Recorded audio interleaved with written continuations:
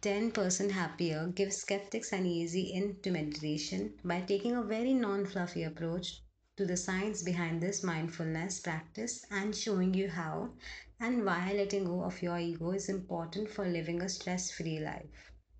Life as a ABC News correspondent must feel pretty good, right?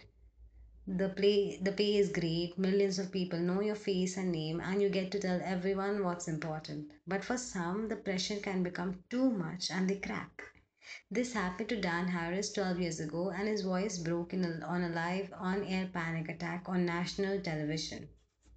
Convinced that it was time to do some digging into his self and life, he started a long journey into the science of stress and eventually mindfulness. Originally a skeptic himself, Dan eventually learned to tame his ego with the power of meditation and shared his lessons in this 2014 bestsellers. Here are three lessons to show you why your ego causes problems, that letting it go won't make you lose your touch, and how meditation helps in this process. Number one, the problem with your ego is that it's never satisfied. Number two, be simple, not a simpleton. Why letting go of your ego won't make you a pushover. And number three, meditation increases your mindfulness and compassion by giving you a fourth habitual response. So, your ego gets in the way of your happiness by constantly wanting more. The friction between acting in the present but constantly thinking about the future and past is what causes your ego to be impossible to satisfy. This issue is also addressed in The Power of Now in a very similar manner. Dan Harris says your ego constantly assesses your worth by looking at your own wealth, your looks, and social status, and then finding the next best person with more of it to compare it against. Therefore, your ego's default setting is more.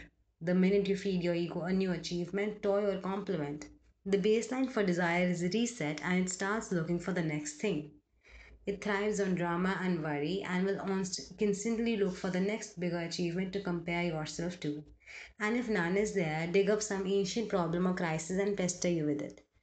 That is why the ego is never happy, and it's up to you to take charge of that. Because no matter which new heights you reach, it will never be enough. Now, you might say, if my ego is my drive to achieve greater things, won't I lose my edge if I completely let go of it? No, that does not have to be the case at all.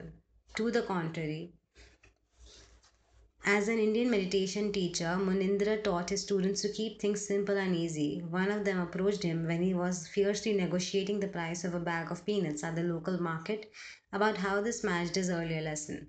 Munindra replied, I said be simple, not a simpleton. Mindfulness just makes you more creative and productive, not a pushover. It removes the need for competition and fuels your drive by removing wrong assumptions and bad thoughts. So instead of the usual stress, you will approach things more clearly because you're not giving in to aggressive temptations.